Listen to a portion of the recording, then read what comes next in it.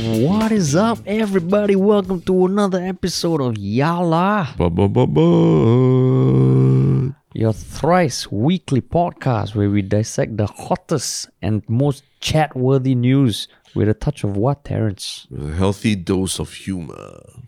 Healthy dose of humor, and healthy is the right word because today's episode is going to be quite focused on happenings at the current Olympics, man. Yeah, very healthy lifestyle. Healthy lifestyle. Contrast to what's going on here, all locked up at home. Can't really go out much. Exactly. But apparently, before sorry, what? go ahead. No, go ahead. No, I was going to say apparently it's like bloody hot in Tokyo now or something. In that sense, at least it's quite it's quite a relatable experience compared to in other countries or something. Yeah, I mean, like in Rio, it must have been cooler because it was winter time for that, right? Yeah, in Rio Olympics. So I mean, like right now, I guess anywhere you look in the world, the weather is fucking crazy, It's ridiculous. I mean, Singapore, the only thing that's crazy is how every week it just changes. This week has been fucking hot. Yeah. Right, but unforgiving. But anyway, yes, the plug is that if this podcast or our accompanying subreddit has brought you joy or made you think or laugh in any way, shape or form, it'd be great if you could share it with at least one other person and help this podcast grow. Yes, that's right. Yeah, man. Cool.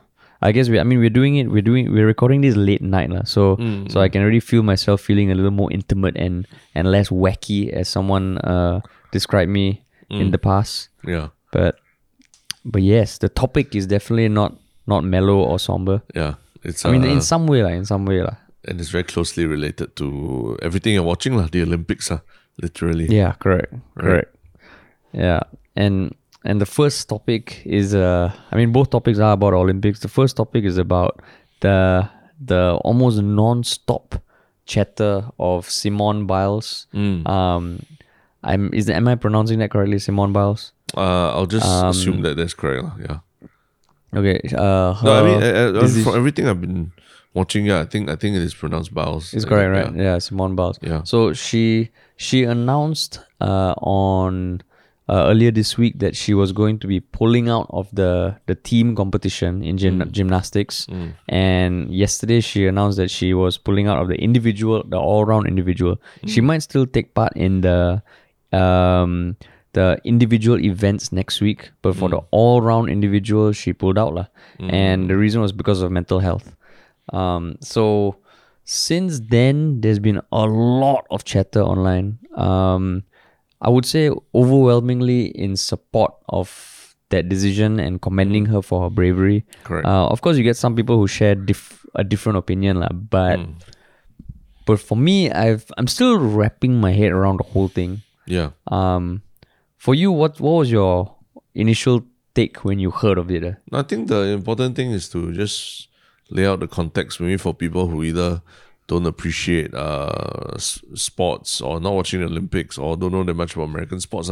Basically, the person that is almost universally recognized as the most decorated female Olympian from the USA of all time. She basically, in this edition of the Olympics, suddenly pulled out of a team event that with her around, probably a lot of people have expected USA to take the gold.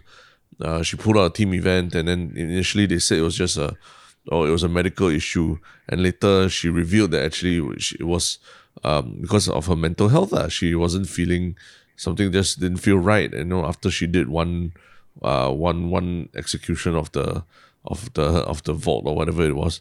And then after she decided, because of her mental health issues, she's going to pull out. And then so that's the big debate that is going on now about whether what she did was commendable, or was it correct for her to just just pull out event because of something as nebulous as mental health and everything, right? Yeah, as opposed to a physical, like a knee injury or something that exactly what it is, right?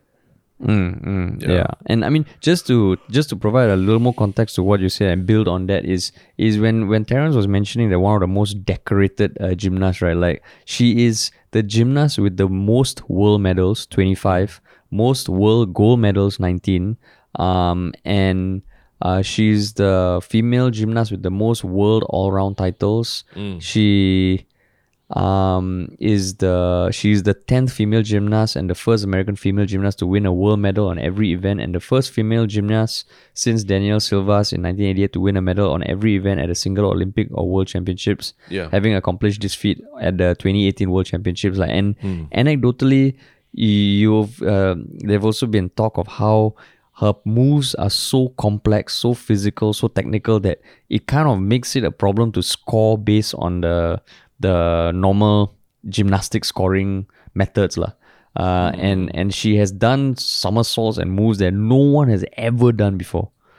So she is really a trailblazer, and I think she was the flag bearer for Team USA. I think with this Olympics, no more Phelps, no more Usain Bolt. She's arguably one of the more dominant athletes on stage lah. Correct. Yeah. So she's a huge deal, and she's 24, which is still, I think, older than the average age of the gymnasts competing. But she was expected to dominate the entire competition lah, because 2016 Olympics was when she first blew up on the world stage lah. Correct. But you were asking me what my initial thoughts were. I mean, the first thing that obviously came to my mind was like, is it a coincidence that all this is happening around same-ish time? Because the last time Naomi Osaka, she pulled up from Wimbledon, the Wimbledon competition, because of also citing mental health issues. And I mean, the actual context was that she insisted during not Wimbledon, sorry, the Roland Garros, the French Open. She insisted that she was not going to go to any more post-match media conferences, and then the officials were planning to fine her every time she doesn't do that, and eventually she pulled out, citing mental health, and so that sparked off a very big debate about whether it was the right thing for her to do, and what are the expectations on athletes and things like that. So yeah, I mean, this just struck me as that was only like 2 months ago. So it's quite interesting that there seems to be a trend of citing mental health as a main issue of pulling out of a competition. And I mean, that was my most initial thought about it. How about you? Same thing. I guess when I watched the press conference of when she addressed the thing, she explained that she was in good physical health, and it was just more of her mental health, and she did say certain things that I mean, I felt watching that. I was like, I would imagine if someone's pulling out from a team event, you are like the unofficial leader of the team, you would be a little more apologetic. But she seemed like she was almost wearing it as a badge of honor, that she prioritized her mental health, and that it showed, I think in her words, it showed the strength of character to do that.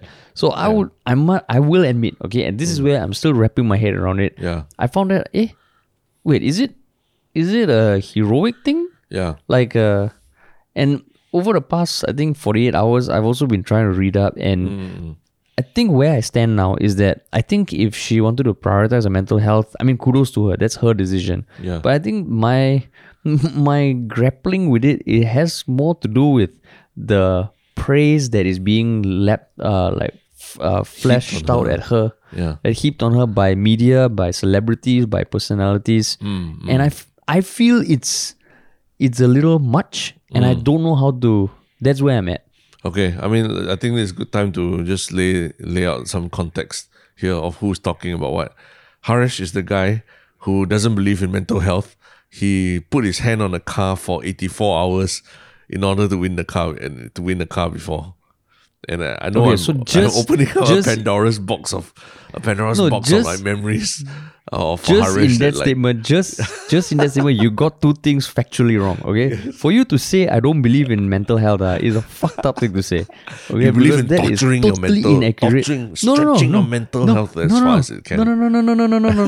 No. Okay, I do believe that that mental health is a fucking priority that we all need to talk about. It is a very real thing. And I think pushing yourself out of your comfort zone is very different from fucking your mind over and genuinely having mental health issues lah. And the second thing you got wrong is when I did the Subaru challenge, I lasted for 75 hours and 36 minutes, not 84 hours. Sorry, Okay, yeah. So get your facts right. The winner got 84 hours, is it or what? No lah, I got second one. you So the got moment second, I got disqualified, he just lasted 1 second longer than me lah. Okay, Bringing up all I his got my memories, facts and then all you, wrong. and then you say I'm the one who bring up Subaru challenge all the time. It's you. No, okay, then I you wanted blame to, it on me. No, I think as in I think it's important that people know that it's not just like, if it's just two random dudes, if it's just two people like me, who are non-endurance athletes lah, to say the least. Like 2.4 is endurance an endurance athlete for me already lah, running a 2.4. Whereas I think for you, like you've done like ultra marathons, you've gone to Iceland to race, you've done a lot of like this kind of endurance kind of challenges and all that lah, right? So to you, like, all the stuff that you read about, or in the middle of a marathon, you hit this wall and you must push through this wall, even the pain is excruciating. That all you've experienced all of that before in its full glory, right? Yeah, and I've internalized a lot of that. So that's why now I'm confused. I'm like, is everything that we've been told since young, is that evolving? Which is good, perspectives and approaches and advice should evolve. But when I see people call her like a hero for doing this, like it's heroic, she won a gold medal with it. She didn't need to win a gold medal. She's a champion. She's the greatest ever. By doing this, that's why I'm a little like, is that justified? Yeah. So that's where I'm starting. That's my starting point. And also you're also a very big you were very big on team sports when you were younger, lah, right? You represented school and even the country at the quite high levels, lah, right? At the age group, like the age group, yeah, hockey and football and what else? No, just hockey. Oh, hockey. Yeah. So, but hockey is a very team-oriented sport, lah, right? So you cannot imagine the captain of the team just saying, "Hey, guys, I'm done for the day. You all go here and win the match." You cannot imagine something like that, lah, right? Yeah, I mean, it would definitely affect the rest of the team, lah. Yeah. So I think it's important to put out the context of where you come from in terms of your perspective as well, lah. And I've also been captain of a lot of the teams that I played for, lah. So I mean, of course, it's not Olympics. I'm not saying it's Olympics. I'm not saying school B division, C division, A division, or Olympics. It is not. Correct. But I got a taste of sports like that, lah. So so that's my starting point, lah. My starting point is I'm not an athlete myself, but I've been in a lot of leadership positions, also in quite physically demanding things, whether it was in school or in the army, like climbing mountains and being a guardsman in a active unit and crap like that, lah. The one and only guards unit that beat the commandos for best combat unit ever in the last like 20 or 30 years or something like that. That was my battalion, lah. But anyway, this besides the point. But the point is, but I'm also a very huge fan of sports, and maybe because I never played them as much, I actually look at it with a more detached kind of eye, and I apply a lot of like what I study about psychology and all that when I watch sports, especially now we always talk about a lot of tennis, we talk about MMA, we talk about football, because I really do watch a lot of these sports and try to examine a bit more about the psychology behind the players, the coaches, the tactics and everything. So I'm not expert by any means, but I do appreciate all the nuances that go into all the different sports. So in this one, I actually tried as much as possible to get a broad understanding of what everyone was saying about it as well. But based on your thing, right? Based on your background and everything, like, at what point would you allow yourself to say, okay, my mental health is being affected, I'm pulling out of this competition? Let's say you're like captaining your hockey team or something like that.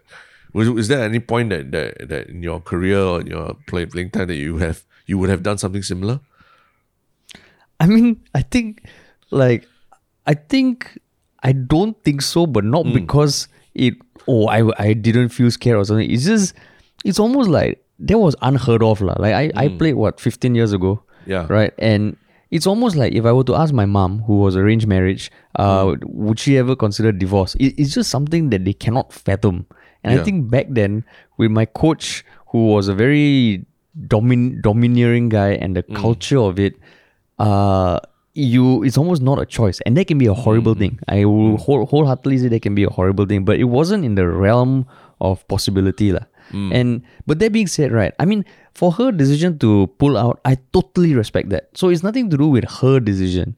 It is more about the thing, or this fucking like atmosphere of like she's the greatest hero of our time that I am having trouble dealing with or accepting lah. Yeah. Because it feels, if she needed to prioritize her mental health, to me it's like, you have an injured leg. Sure, you can push on with an injured leg, but everything is a long-term game lah. So the same with mental health. And given the nature of the moves she was doing, which is, you can fall on your neck and get paralyzed and all that, I totally respect her decision. But it's the effusive praise that is being laid on her that I'm like, what? I mean, ultimately, she quit lah, right? Is it because quitting has too negative a connotation that it cannot be heaped on someone who quit because of mental health? Yeah, possibly. I mean, I think you touched on interesting word lah, quit lah, right? Like, I think back in the day, all these like 10 years, 20 years ago, using the word quit is such a negative connotation to it. Literally, then last time our Prime Minister of Singapore, Goh Chok Tong, called those people who left Singapore for greener pastures overseas or left Singapore for work or what, he literally called them quitters lah, right? So in our psyche, like the word quit, I think, was just burnt into us as such a terrible thing. That you watch wrestling, they have I quit matches where literally you lose the match when they hold a microphone to your mouth and you say I quit, right? Literally, like, even like we would when we watched the so-called the greatest basketball athlete of all time, Michael Jordan, when he had flu, he played a finals game with the flu and then scored, 34 points or something, and he almost collapsed in a heap into Scottie Pippen's arms at the end of the game, and people celebrated it as the flu game, like it was a fantastic thing that he put his body on the line, his body and health on the line to win the championship. There was all these stories of heroics, people who overcame the urge to quit. But at the same time, there was a lot of like negative connotations about quitting, whether it's quitting a job, quitting your team, or quitting your other half, or things like that, So maybe that's what's going on, that maybe that this connotation of quitting is becoming less and less stigmatized as we speak. I mean, literally, you hear of like younger employees these days, they join a company, they leave within a couple of months or 2 months or 3 months, 6 months, whatever, and there's very little backlash or anything about it, right? In fact, it's also celebrated as like, oh, he's trying to gain a lot of experience at different places and things like that, So maybe it's just a societal change as well towards the concept of quitting, right? That we're just more open about, people deciding to change their minds or just do something that's better for their so-called mental health, right?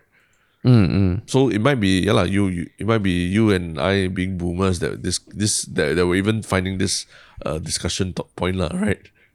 Yeah. But I mean, you haven't, so for like that was my starting point as someone who has dabbled a little bit in competitive sports. But for you, when you said you wanted to get a broad take on whatever, like what are your thoughts? No, I mean, if you go on ESPN and all the mainstream news networks, everyone is celebrating the decision, right? But one of the more nuanced ones was there's this mixed martial arts commentator, Chael Sonnen. He's an ex-fighter as well, and he gave his personal take on his personal YouTube channel about Simone Biles. That he said at first he felt like, she quit when under pressure, she felt it was terrible and everything. Then after a few hours, he thought about it more, and then actually he changed his mind. And I think that's where it's very important to think about the sport that we're talking about. We're not talking about like tennis or swimming or generally a non-contact kind of sport, right? Yeah. We're talking about gymnastics where you are literally like vaulting and flying, high up into the air and hoping to land on your joints without any major major kind of damage to the joints, right? And we can argue that these people have been training forever and ever and ever, but in this time and age that we're in this middle of this pandemic where we're doing the Tokyo 2020 Olympics in 2021, this is just a strange time, and if people are feeling mentally a bit off, should we be trying to push them to do something to do the sport that could literally endanger their limbs and their lives, right?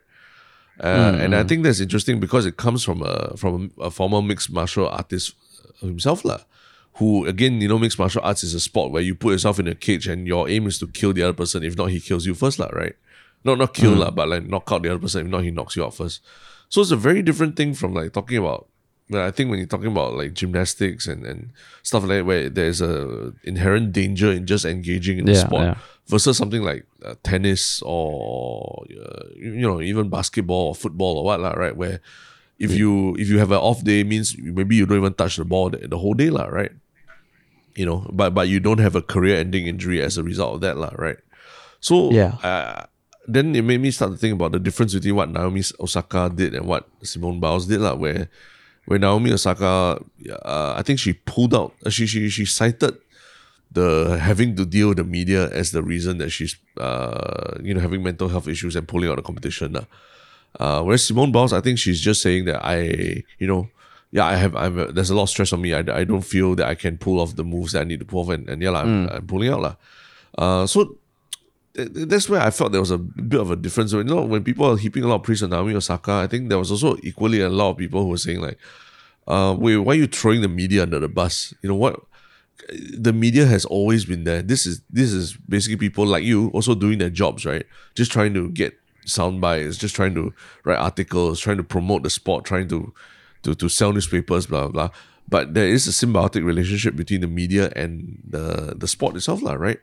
So for her to throw the media under the bus and say that they're the reason that she's, got mental health issues and pulling out, I felt that that was a bit off to me. And I think there was, even on ESPN, there were some commentators who talked about the old days when literally when there weren't, then the coaches would have to call up reporters to tell them the score of the matches because there were no reporters available to cover the local or regional matches, in basketball and things like that. So the media was as important to the sport as the athlete is to the sport, and maybe we've lost that a lot in recent years because of social media and everything. But to pin it squarely on the media, I thought that was like a bit rough. If she just said, "Oh yeah, she got mental health issues and she's pulling out," I think maybe there would have been a bit less of a backlash, like how it is now for Simone Biles, where she said, I got mental health issues, I can't do this one, and so there is I think there is a bit of difference between what Naomi Osaka did and what Simone Biles did, and that's why maybe you just generally feel the more positivity about what Simone Biles' decision rather than Naomi Osaka's. Yeah. So I mean, I would still say that for Simone Biles to do it is like, okay. So just to give context, I mean, I do really respect Simone Biles and her achievements, and even at the 2018 World Championship, she performed while having a kidney stone. So she is also the last surviving, still practicing gymnast who was sexually abused by the monster of a man, Larry Nassar. The guy who sexually assaulted like tens of female gymnasts. And she did say previously that it was very important for her to carry on as a professional gymnast because she felt that by remaining in the sport, it would lend more weight to any claims towards Larry Nassar. And she did go through a very depressive state when she was forced to kind of talk about the issue when it was being trialed in court and all. So, I mean, she is definitely a fucking amazing individual with a lot of grit, with a lot of strength of character. And for her to do this, I still feel, I think her decision to do that, I also see people saying, if Tom Brady, the quarterback, pulled out, people won't be as forgiving. But I totally agree that for a quarterback, even though it's a very physical game, the danger is it feels less than a gymnast who's flipping like fucking 17 times in the air with the potential of landing on a foot lah. So when I see comparisons like that, I think it's dumb. But when I also see articles saying that, you know, it's the most impressive move of her career, and articles, I can't remember which article, but it did say that she is the most recognizable athlete at the Olympic Games. I also feel like statements like that, wait, is she really? There are a lot of athletes. Okay, there's no Usain Bolt, there's no Michael Phelps, but then I feel that, okay, then there's that whole like aggrandizing of what she did, but no one's talking about her teammates. You know, her teammates, they were at their first Olympics, 18, 19 and 19, I think, and they had to step up, and some of them had to participate in events that they were not slated for. So then what about their mental health? I don't know. So I just, a lot of articles I read, and I don't know if you came across anything that spoke about them. And that's where I feel like, wow, what's going on here? It just felt like the bigger issue is mental health, which I think it should be spoken about. But the way she's being lauded as a hero, I feel is like a bit. Yeah, I still find that hard to stomach lah. But maybe that's where it is heroic lah, in the sense that there's a lot of people who can't stomach the idea of mental health being a so-called reason for pulling out and all that lah, right?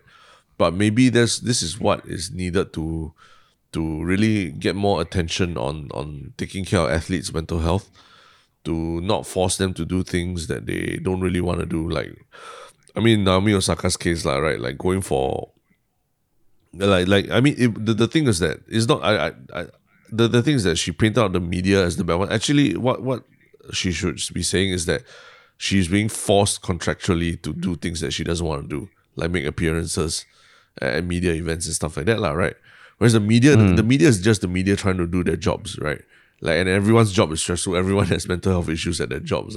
So I don't think she should have thrown the media under the bus. But it's just, before even signing a contract, she should have just made it clearer to the organizers that she doesn't want to do this kind of thing. But maybe she was strong-armed into signing it, I'm not sure. But maybe that's the discussion that needs to be had, that there should be better care of athletes' mental health at all these events and stuff like that, no? Yeah, so maybe that is like that was also a motivating factor for Simone Biles to be as public about this as it has become, because it has really put mental health front and center, which I think is a good thing. Yeah.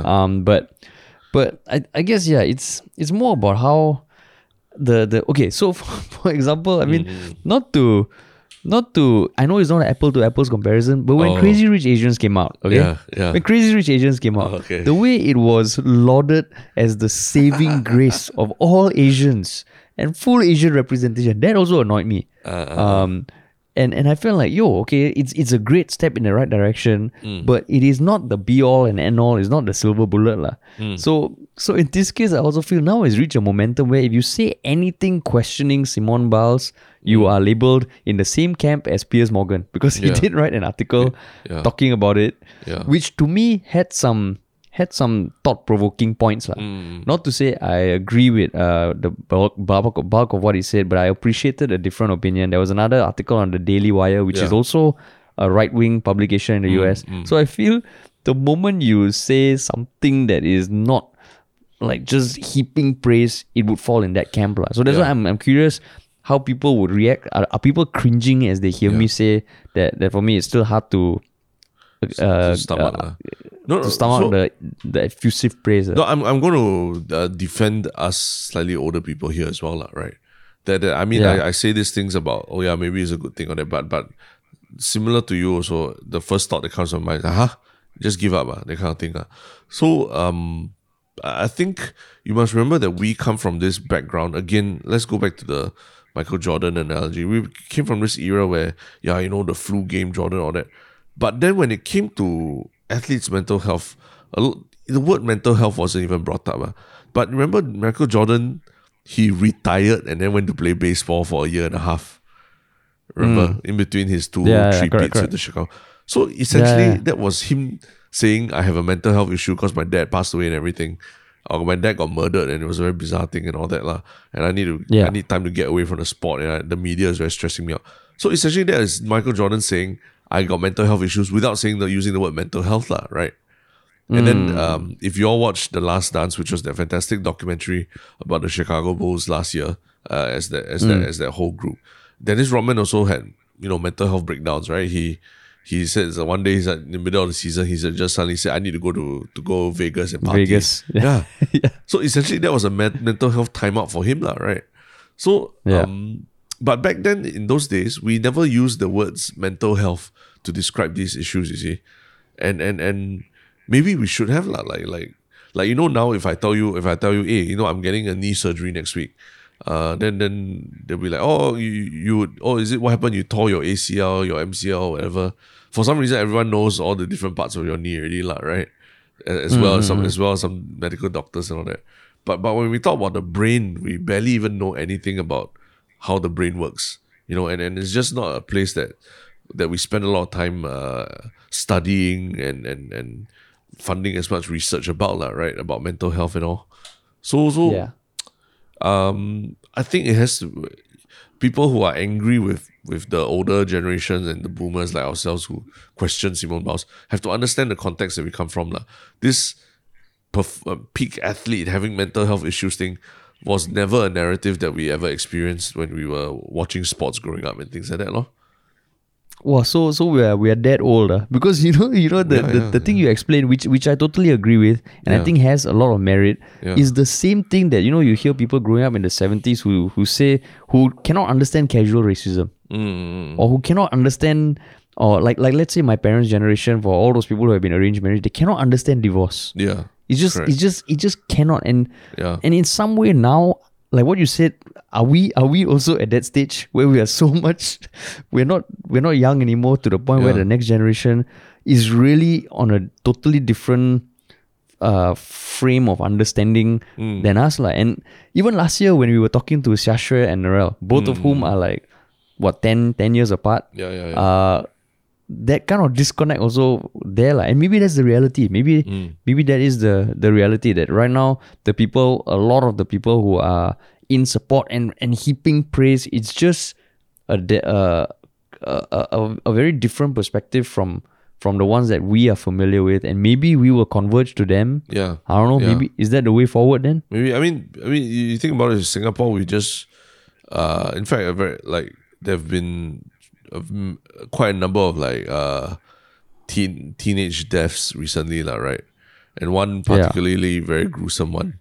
I mean, would you rather that things, end up like that, where people take their lives or whatever because they can't get help for mental health, or would you rather that they just be able to bravely say, I can't deal with something, I'm having a mental health issue lah. And honestly, I would rather that the kid be able to come out and say it, and then he sees his heroes or the athletes that he looks up to also saying, hey, I'm having a mental health issue, I'm just taking a time out now, then you learn that, okay, it's not as terrible as it seemed. Because I mean, also again, in going back to the Jordan thing, actually watching the Last Dance documentary made me think about all of these issues. Like, would I want to have someone like Jordan as my teammate, who is fucking heckling me all the time, is calling me names, making me feel like shit? Would I be able to, go to work or go and play the game with a straight face and everything, That's something I thought about when you think about who's the greatest of all time. Like, is it Michael Jordan? Is it someone like LeBron James? And it's very different. LeBron James is someone who literally makes the players around him play better, look better, because he passes. He's a pass first mentality kind of guy, Whereas Jordan's really dominate the game, and everyone else just he leads and everyone else follows, right? But at the end of it, when you come out of it, in which one will your mental health be intact, right? Which process? So I thought, I mean, a lot of these things have been coming up recently also, because you see players like Roger Federer, who he's 40 years old, and he also just pulled out of the Roland Garros after saying, oh, my knee can't take it and things like that. And nobody gave him any shit. Nobody gave him any shit. Everyone was like, oh, okay, he's 40 years old. He's done a lot for the sport. And we understand your knee injury and things like that. But at the same time, like the the mental aspect of the game is very important. And Roger Federer himself has acknowledged he crashed out Wimbledon because his mental just wasn't there lah. Like his mental just couldn't bring his body to do the things he wanted to do. So the mental aspect of the game cannot be underestimated. And maybe it's time for all of us to acknowledge that, okay, this is a real thing, and we got to, really devote proper resources to it lah. Like what we're doing in schools now, I think, like with just seeing from the response to the River Valley incident. I mean, and I guess the one thing also that like, I think social media really fucks a lot of things up, and it makes so many problems worse, especially when it comes to mental health. Literally, I think the whole people trolling Simone Biles on the internet has been a known thing for years. Even right now, SK2, they've gotten into the original content. They have an animated series of 6 episodes of 6 great female athletes, and one of them is on Simone Biles. And the story is like these trolls are attacking her, and it's all animated very beautifully and all. And it's about the internet trolls against Simone Biles. So I think in an athlete growing up in this day and age, you are facing not just media pressure, but the internet trolls. So it is a very different climate. But then maybe it is inevitable that our own definition of greatness or what it means to be a world-class Olympian or athlete is no longer going to be what it is. And all those those cards they put up in schools about perseverance and all that, they need to be updated also. because everything we've been fed is like, you push through the pain. That's what makes people great. Obstacles, life will throw you obstacles, but it's about what it is. Everybody falls, but it's how you pick yourself up or something. So should the new one be everybody falls, and you know what? If you want to keep lying on the ground for a while, it's fine. Take your time. Maybe take your time. That's why. But then I mean, like, wow. That is like a... So here's something interesting also that I did think about, was that we got to think about the advancement of technology, even in something as like the human physique and everything, right? Like years ago, you cannot imagine someone like Ronaldo at his age, performing at such a peak level still, right? Or someone like LeBron James, he's almost 38, right? He's already 37 or 38. He's still almost at the top of the basketball heap, right? Barring injuries and things like that. And as mentioned, Roger Federer, Rafa Nadal, they're all performing at very, very, very high levels in spite of age. So maybe even, the concept of an athlete having a very finite amount of time to really chase glory and all that, that has also probably stretched out quite a bit because of technology and taking care of the human body and everything, right? And that's something that I'll admit that even I have a bit of difficulty coming to terms to, because I keep thinking when someone tells me that, they're 33 years old, I'm like, okay, his career is almost at the end already. That's almost peaking. That's like, maybe it's like you're finished. Maybe if you're a goalkeeper, that might be your peak, but other than that, you are done. But maybe it's not lah. Maybe it's not. So maybe athletes are aware of that, and they realize that they need to take better care of themselves, so they might be able to have a slightly longer career, like a Roger Federer or Ronaldo, like that. You really got to listen to your body, listen to your mind, and know when you should do something or shouldn't do something, right? Yeah, but I mean, on the flip side, since we are projecting into the future, maybe we will see less people really dominate a sport. Because the names you mentioned, right? Like LeBron James, Ronaldo, they've been the subject of so much scrutiny at various points in their life. But the fact is that they somehow overcame it. Maybe their brains are wired a certain way.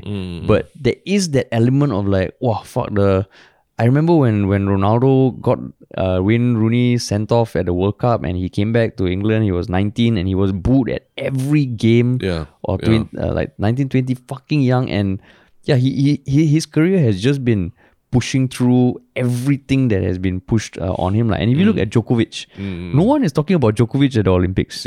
When they say Simone Biles is one of the most recognizable at the Olympics, I mean, Djokovic, I'm not the biggest fan of his, but you cannot deny that he's dominated the sports and he will dominate it for the next few years. And he's just doing his thing. And every time he plays a game, he's the enemy. Correct. So maybe maybe for all we know, this is the last generation of people of that that makeup lah, you know. Yeah. But Maybe, at the same time, I'm not saying. technology might advance and they might develop ways to, or the techniques to really train the mind up, lah, you know, to make it almost bulletproof and things. Because there's sports psychologists and everything that you can hire for your team now, and then there are even data analysts who really pore over every aspect of your game and will tell you what you need to do and what you shouldn't do and things like that. So the traditional the traditional way of like, a sportsman is out there alone and he has to execute everything by himself. I think that is like the very old school way of doing things already. Yeah. Now you have a whole medical team, a whole entourage following you around, watching everything that you put in your mouth, everything that you do, even the stuff that you do with your family on your off days and stuff like that. You just got to, everything's just very carefully watched over, lor. Maybe that is going to be the next boom of sports science. Yeah. You know, like what you said mental side, exactly. yeah. I think the mental side, because we've seen, I think now, like if you look at professional footballers and like any athlete, they have so much data about their heart rate, their cardiovascular this, maybe the next step is for mental health lah. Everyone's brains is going to be, and maybe that might be a way for identifying athletes also lah. You know, you can test your psychomotor skills, but in future, maybe for that sort of to determine how good you, they just plug something into your brain. You're like, okay, this one can take stress. One cannot take stress. I mean, the esports athletes essentially the example of that lah, right? It's really about it's really about their reflexes and in the hand-eye coordination, but not really hand-eye coordination, but also just like being able to handle a lot of stress at one point of time, lah, right?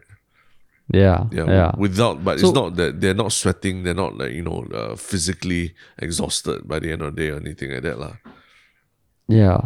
I mean, I guess this is like I just wish there were more articles that try and look at this thing from both sides. I don't know. Reading the articles just makes me sad, and looking at Twitter makes me sadder because you get all the comments of like, or suddenly everyone's an expert on gymnasts. Suddenly everyone's an expert on the Olympics. Simone Biles owes people nothing. But to me, those kind of comments like, hey, then what? Only Olympians can comment on this, is it? Yeah. Then I feel it's just going down a fucking path because that sets a very good context for the next topic. Yes. But first of all, if anyone listening like severely disagrees with me and thinks I'm like fucking dinosaur in terms of thinking, or just want to enjoy a good debate, please head on over to our subreddit. The link is in the description. Yes. But yes, the next topic, which also concerns the Olympics. But also, I guess, not so a bit disappointing news also, right?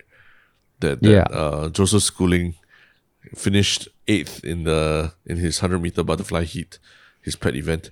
So he was not able to qualify for the semi-final for the 100-meter butterfly, for which he was also defending champion from Rio 2016 . Yeah. Yeah. So that literally just happened hours ago in Tokyo. Yeah, exactly. And I mean, his timing was also about 3 seconds off his Olympic record, which he set in 2016. Yeah, correct. And I think over the course of the past 5 years since Rio, he did. I think after Rio, he went back. He did okay in the US, and then at the World Championships and SEA Games, he didn't do as well as people were expecting him to. And then there were a lot of comments about him putting on weight, and he even has some interviews which you can find online where he talks about how the weight comments did annoy him, but he did also admit that he was about 5 to 6 kg overweight.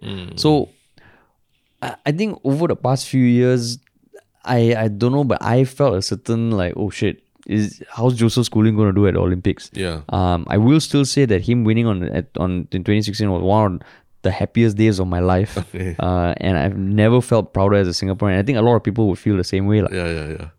But I will also say just now, my first reaction when I saw that he finished 8th, 3 seconds off his personal best, I was like, hey, what the fuck? Okay. Yeah.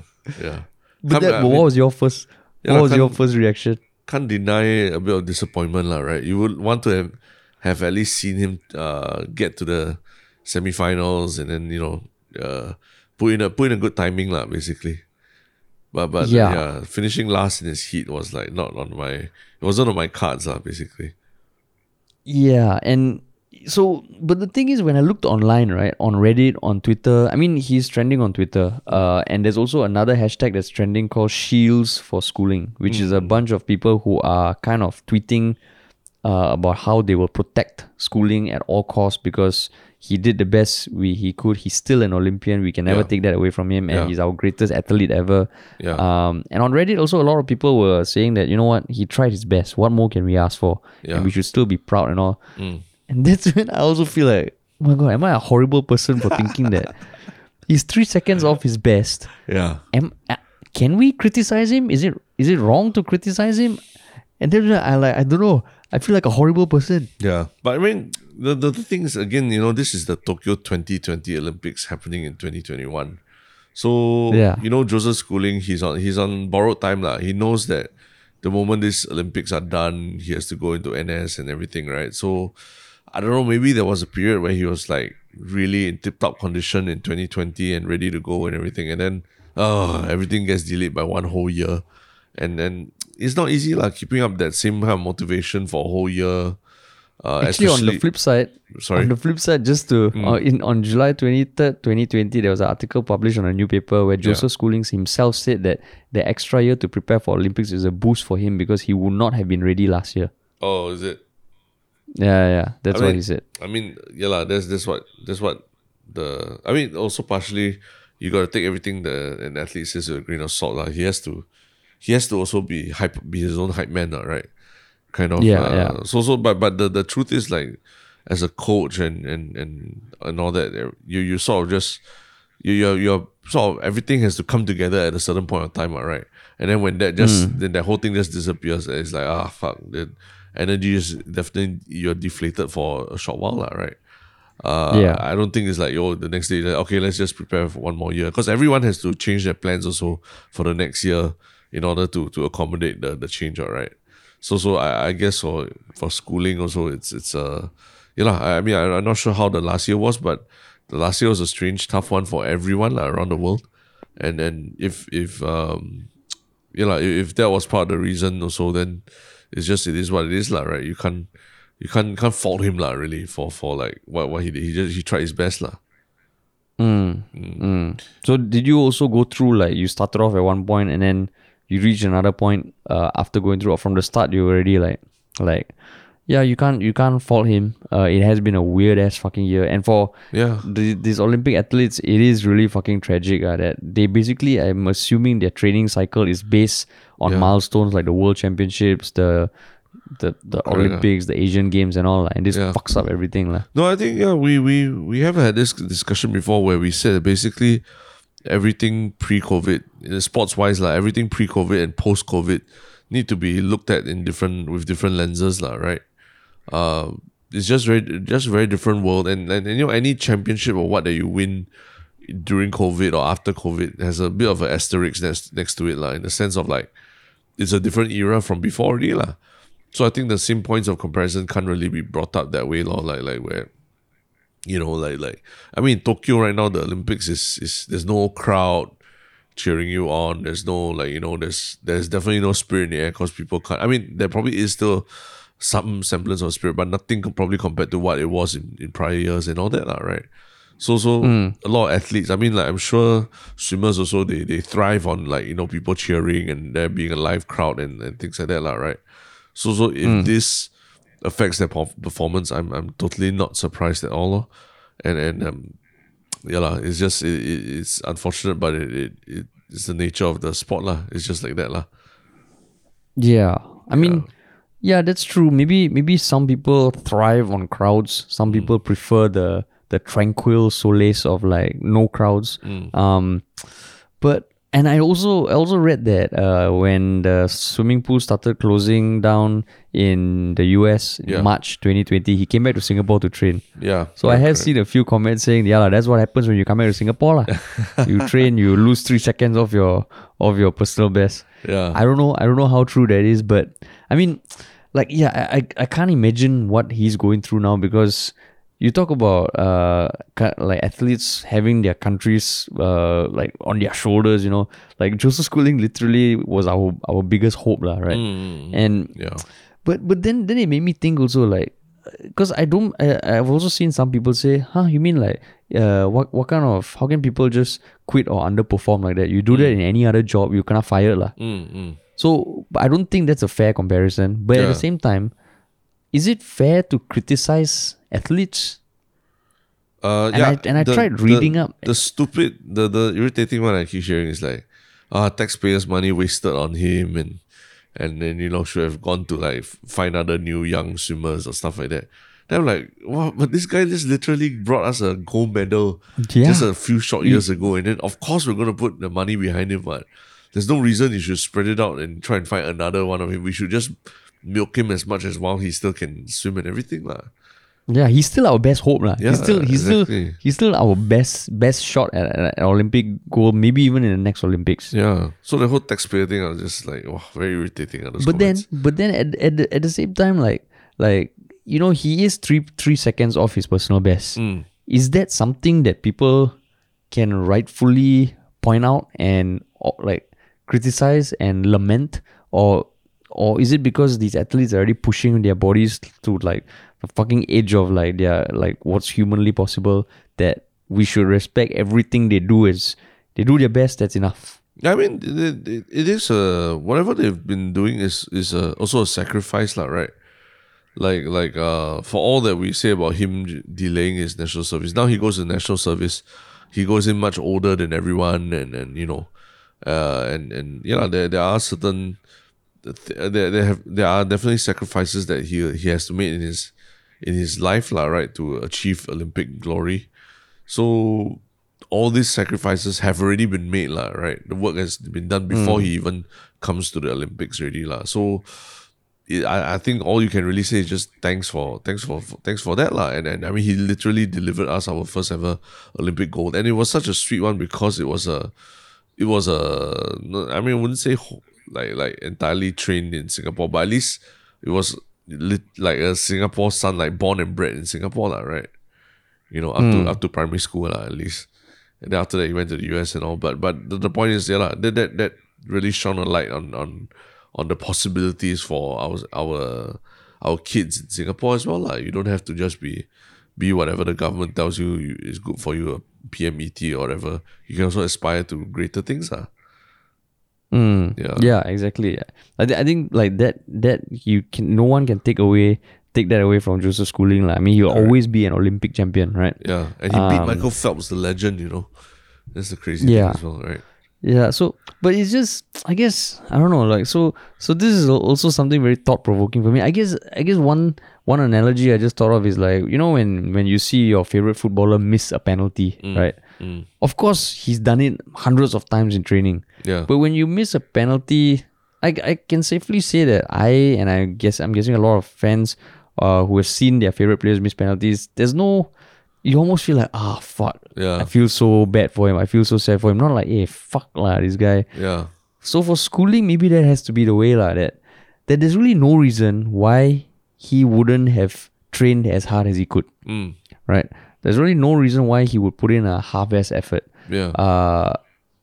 And maybe, we just have to just say like, okay, fucking we still love you as a Singaporean brother. Yeah. Which I still do. Yeah. I mean, I am disappointed, but maybe it shouldn't be the angry disappointment. It should be like, fuck. Well, he tried his best. Yeah, and that's something that, as you get older, even if you don't play competitive sports anymore and all that, it's something that you start to appreciate more lah, right? That it's not just about the winning and the losing, but it's part of the whole story of everything lah, right? Like when you mentioned favorite player missing penalty, immediately my mind went to like 1994 Roberto Baggio in the World Cup final against between Italy and Brazil, where he was the most storied player of the entire tournament, and he stepped up to take the final penalty that would keep Italy in the competition, and he missed that, right? He didn't even, it wasn't even saved. He just missed the penalty. Blew it up. But that is maybe the story lah, right? And then that's what helps us also appreciate the really awesome moments when things do go our way as sports fans or what lah, right?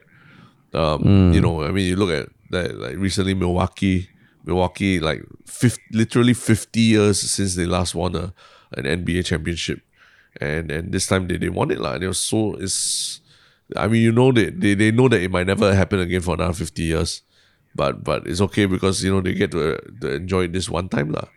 And you're like we talked about watching Ronaldo and Messi, fight each other all the time, and then all the comparisons of who's better. But we are better off that there is this duel between them, and that it may never be fully answered who's the greatest of all time between the two of them, right? It's just something for us to witness.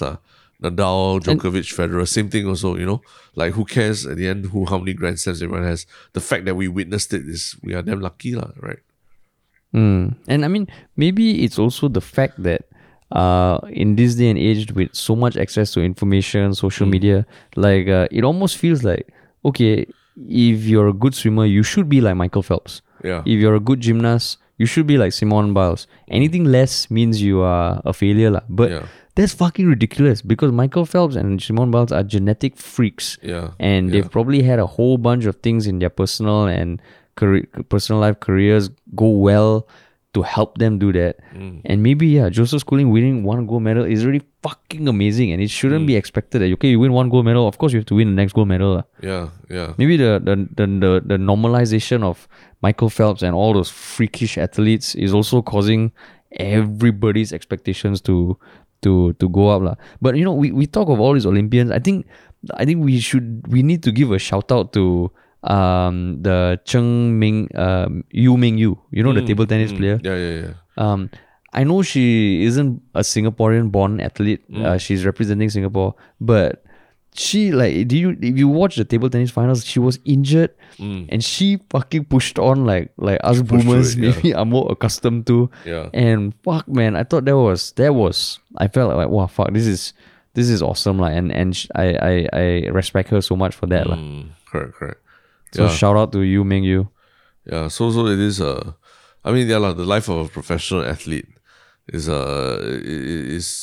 not many people will understand it. It can't really be compared to a lot of other professions out there also lah, right?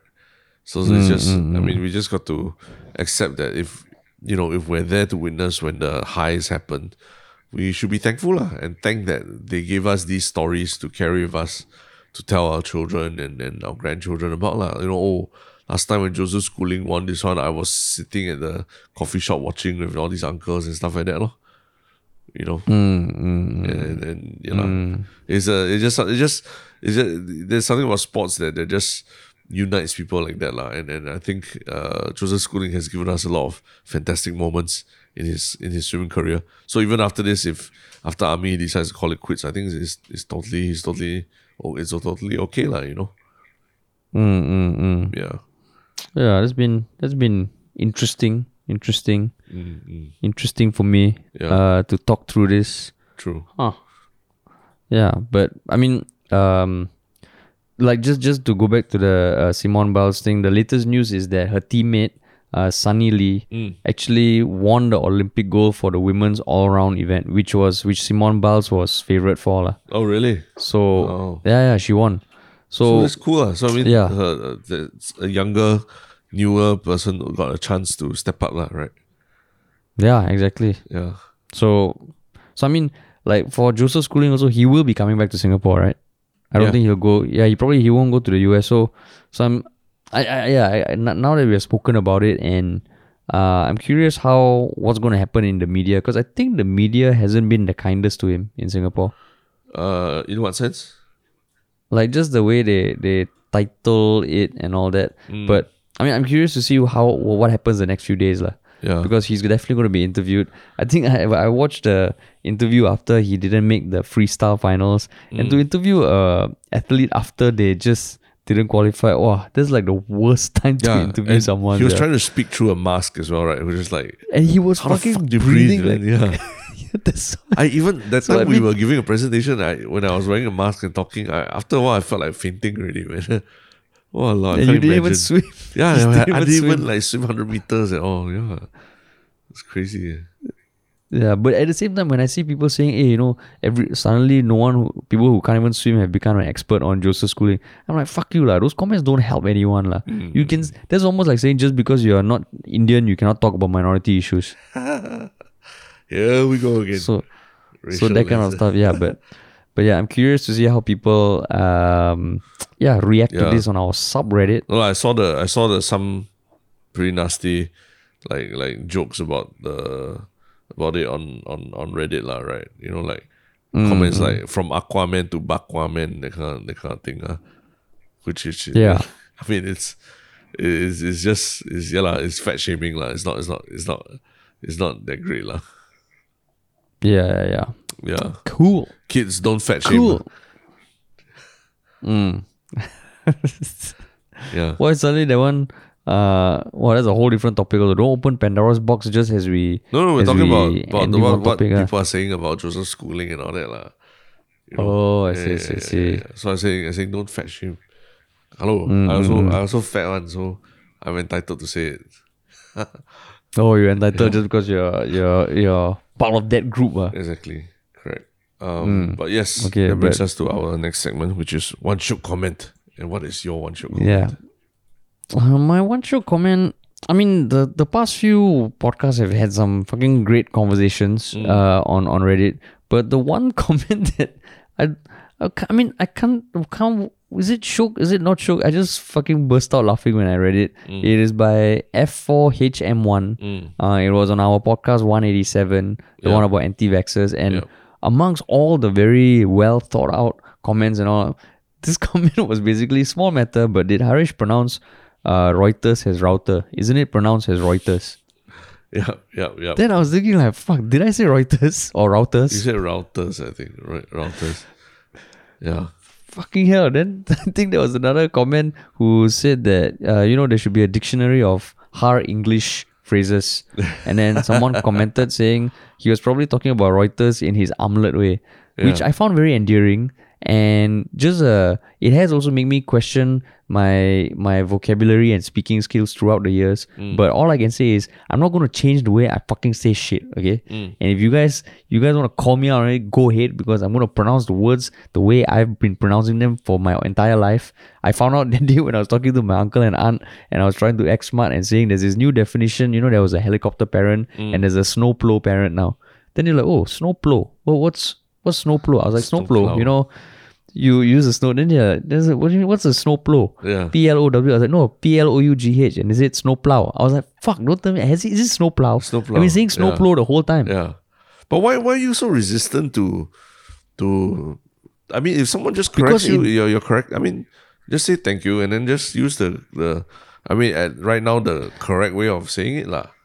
I mean, why so resistant to it? I don't understand. As in, is that something like, because I don't understand the resistance to just saying omelette rather than omelette. Can it not just be my deepest desires to be different and special? No. So I mean, if you just acknowledge that it's just wanting to be contrarian, then okay lah. Then I'll give you that, I will never correct you. I will never correct you if I hear you say something a bit off lah. I would never. Then I will just shut up already from now on. If you just acknowledge that it's just you just trying to be contrarian, like how you say scoring vulgarities makes you feel special, that kind of thing. Hey, fuck you. When did I say that? Fuck you. When did I say that? Okay. It gives you an edge. You putting words in my mouth. I will say that I do enjoy the little bit of like, okay lah, like there's something that when I read that comment lah, I was like, oh, okay, it feels like a good friend. Like all these commenters are good friends of mine. And I appreciate that. And I think part of me is like, if I just pronounce everything regularly, then I mean, when there will be words that I adapt, but I'm not saying I will never change the way I say a lot of words. I will no longer say snowplow parent because nobody will fucking understand me. Okay. But for omelette, most of the time people understand me lah. So it's not a blanket yes or no that I will change or will not change. And I think it's very unfair of you to put all these words in my mouth and proclaim that I do things for reasons that are totally inaccurate.